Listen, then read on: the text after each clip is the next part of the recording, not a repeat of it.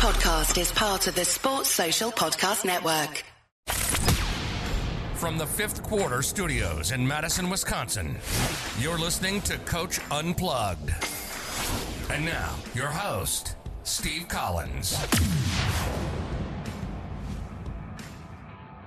Hey, everybody. Welcome to Coach Unplugged. So excited you decided to join us today.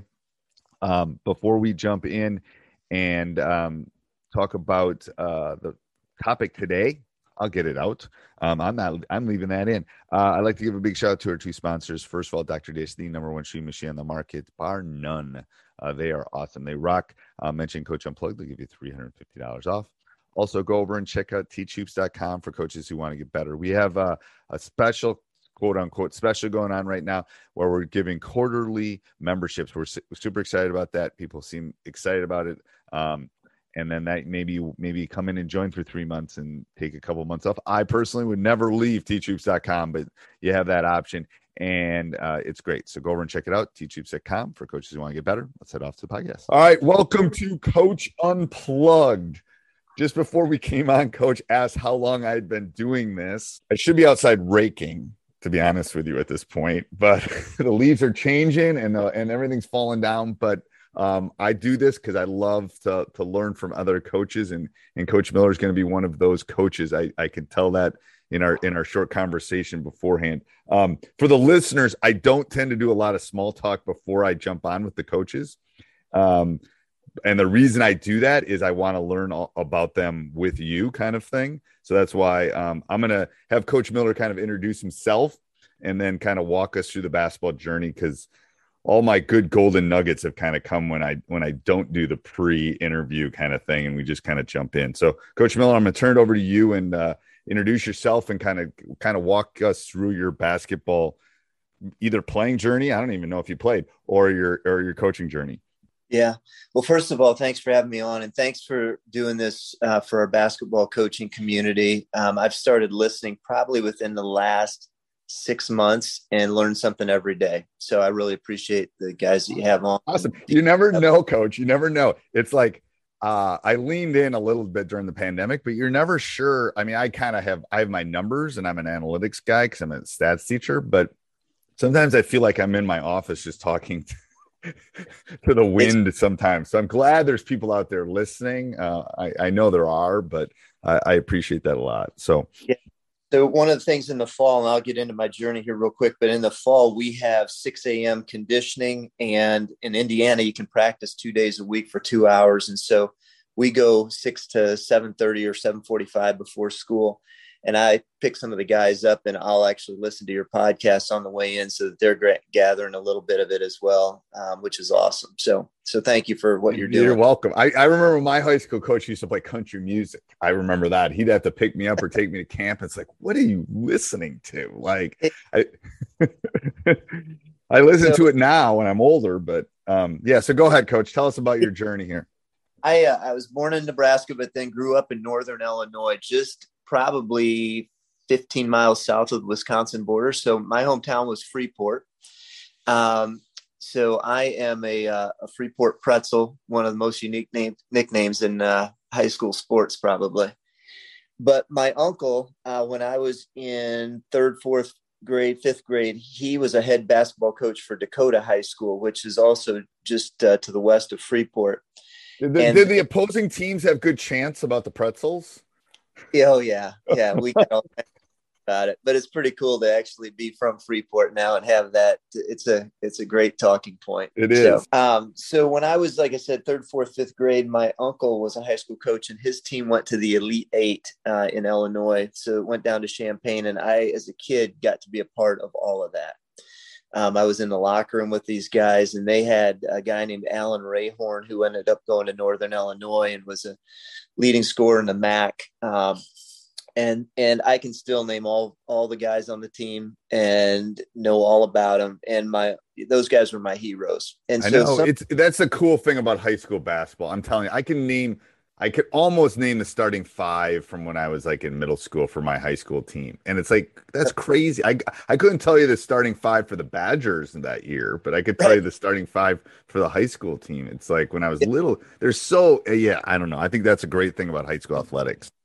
When we tell our guys that today, these young kids are looking up to you, and how you handle yourself both on and off the floor is really important, because you're going to influence these kids for the good or the bad. And we think our guys can change the world for the good. So some people say that your fourth grade year is your most influential from a developmental standpoint in psychology and stuff. And clearly it was for me, because it gave me the itch to get into basketball. So I ended up playing in high school, and then had the chance to go on and play at a school over in Ohio called Cedarville University. It's a Division II school. It was NAIA at the time.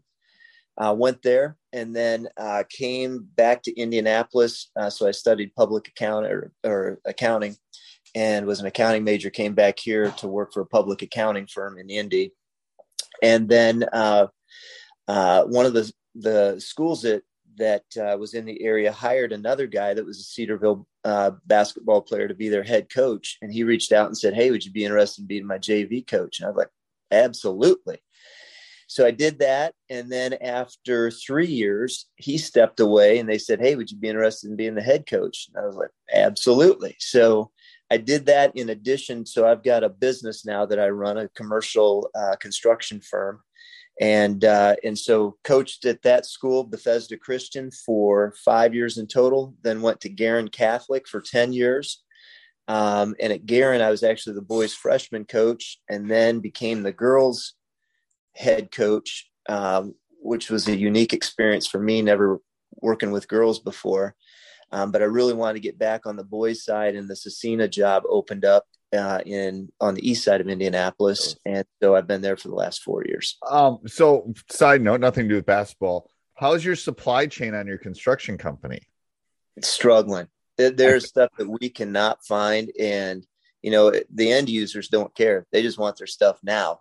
I know. So, my parents are building a lake house, and I just got a text from my brother, like we're going to get in a conversation at some point and with my mom and him and talk about it. But yeah, it's like, it is. Yeah. I empathize with you a lot, Coach. Is what labor and materials are two really challenging things right now, trying to find people and trying to find materials. So, well, here's what I mean. We talked about this in my stats class too. What's going to happen is you're going to have to pay your workers more, and then you're going to pass that on to me. That's what's going to happen, because the kids were talking about trying to find. I'm in Madison, so they were trying to find. They were talking about jobs, and it's like I said, you guys have the power right now at McDonald's and all these places. So we go, what do you mean? I go, the restaurants can't find enough workers. So I said, you shouldn't be working for less than $15 an hour. They go, what do you mean? I go, no, the restaurant's just going to charge me another 15 cents or another $2 for the burger. I'm still going to go probably buy the burger, but they're going to just pass it along to me is what's going to happen. And they go, well, most of them said they were making more than 15 an hour, which is like, it's high school kids. It's amazing. Yeah. So I think there's some ripple effects there. So tell me so you've never worked in you've never coached in a public school. That is correct. Yeah, that's correct. There are charter schools in Indianapolis, and I spent a part of a year in between my Bethesda Christian and Guerin Catholic. There was a charter school that I actually served on the board for as a business guy, and their coach left. And so they said, "Hey, would you step in?" So it's Tinley charter school. And then there's another one called Indiana Math and Science Academy. So after I left Guerin, I spent a year or 2 years there at Indiana Math and Science, one as the head coach, one as just a volunteer assistant. And so, but no official public schools. Okay. So what do you find difficult coaching in a private school? What's easy and what's hard and what's hard and what's easy? Yeah. So, and not that a public school has an unlimited budget, but trying to find resources at a private school is really challenging. And not pulling those resources from another capital campaign project or whatever it is that they're trying to raise money for.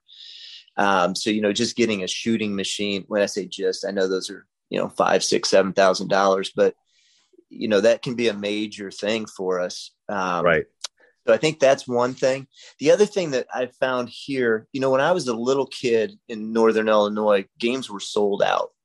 And I think until Indiana went to multi-class basketball, games were pretty sold out here. In the late 90s, they changed and went to 4 classes.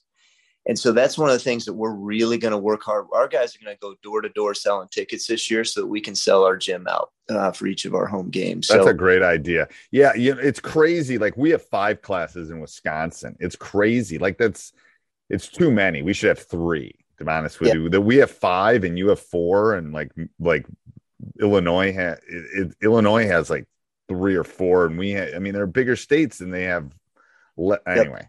Well, we're talking about going to a 5th class for the big schools. There are some schools with 5,000 plus students here in Indiana, and they do that in football. They have a 6A football program, and there's maybe 25 or 30 schools in that, and everybody else in their class. So yeah, it's a competitive equity is what they're referring to it in Wisconsin. It's like, to be honest with you, you're playing sports, people. It's never going to be equitable.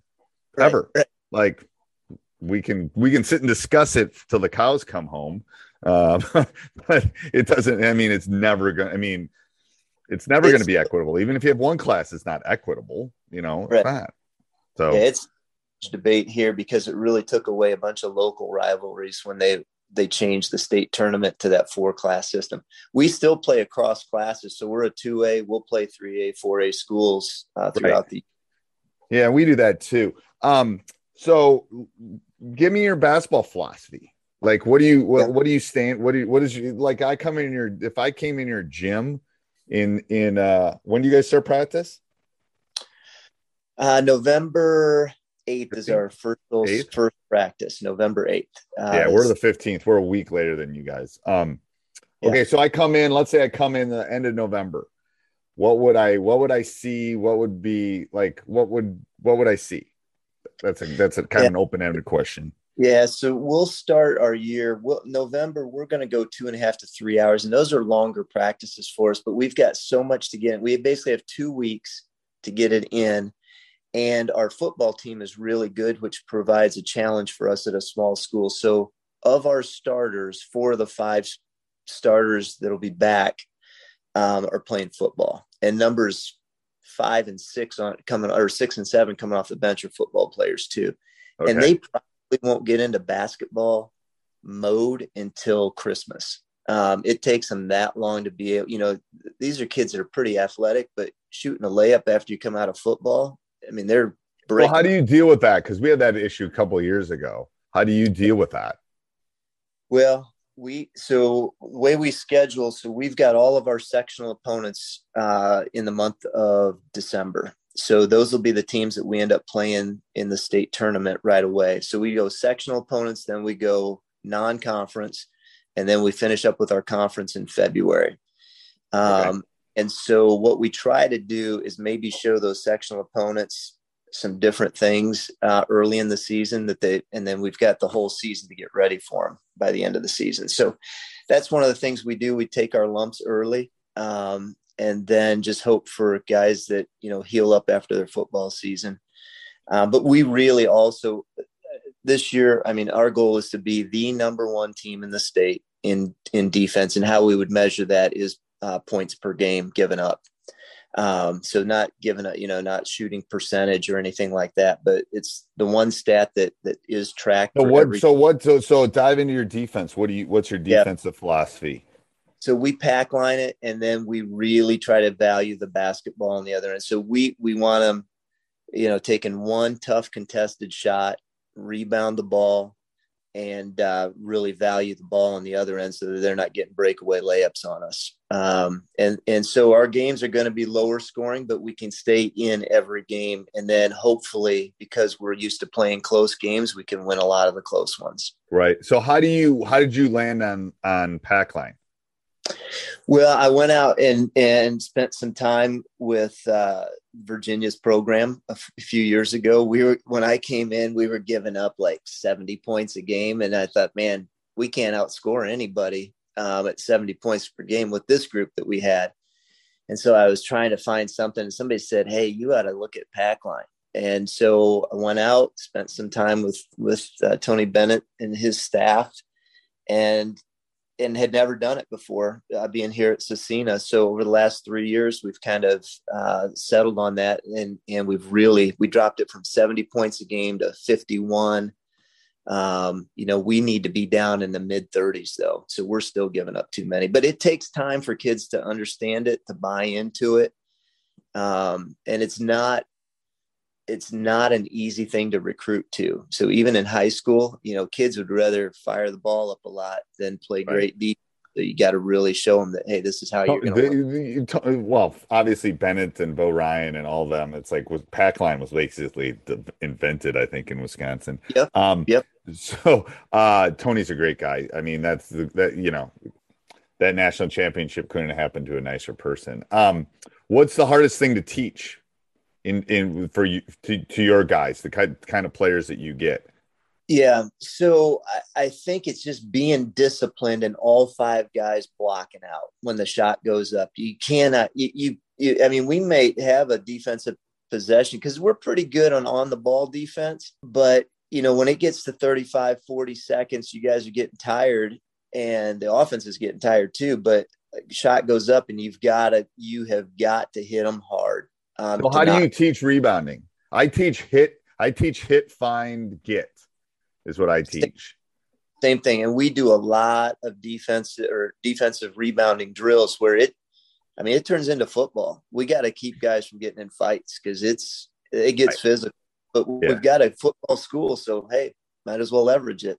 And how does that correlate? How does the football mentality correlate to the basketball program?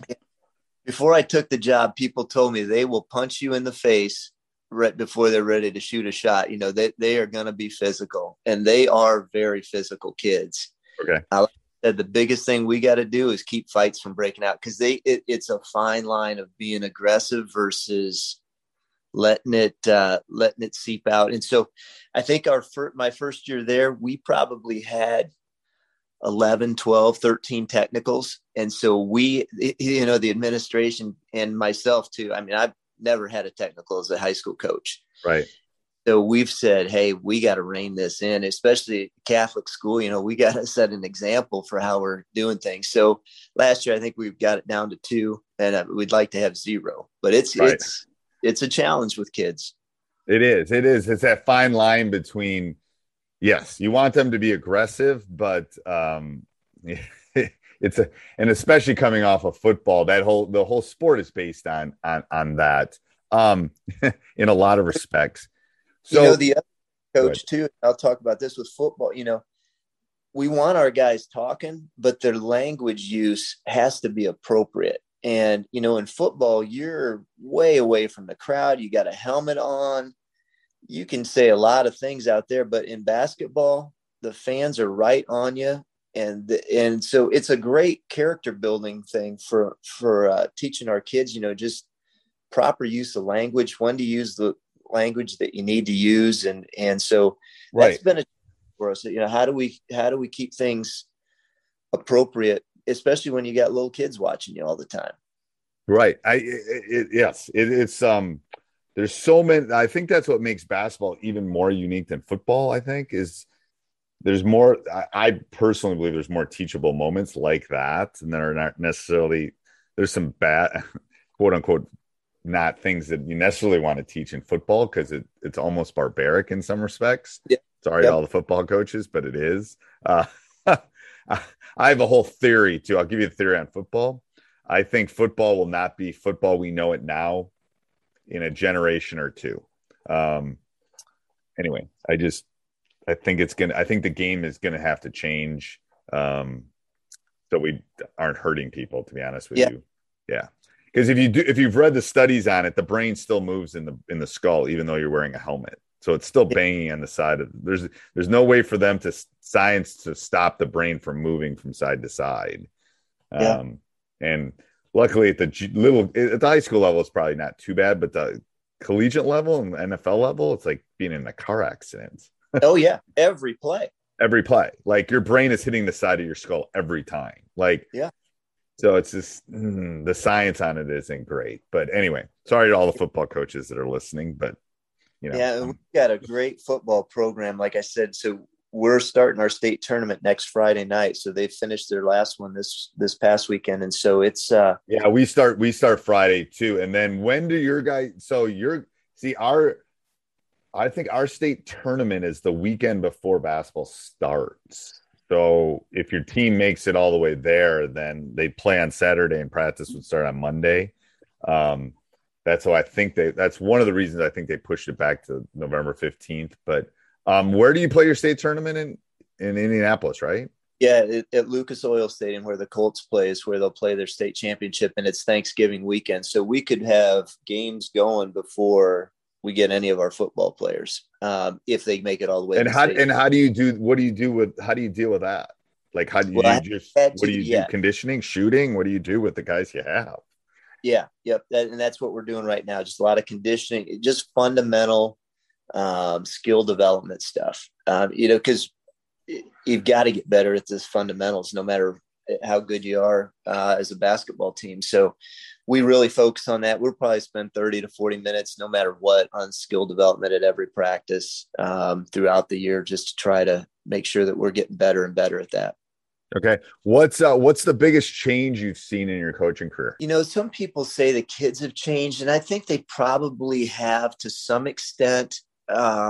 Where they're coming from, you've got a little bit more to teach them just on the basics of life, I think. And it's sad, but, some of our kids come from some really tough circumstances. And I don't think it was quite as pronounced 20 years ago as it is today. I think they have more information, but they're less. It's like, I tried to explain a card catalog to them. It's like, well, when I had to go find things out, I had to go look it up in a library or Encyclopedia Britannica. Hey, everybody, if you like the podcast, make sure you subscribe, leave a review, jump up and down, run around your house, whatever you need to do. Also, go over and check out teachhoops.com for coaches who want to get better. Have a great day. Sports Social Podcast Network.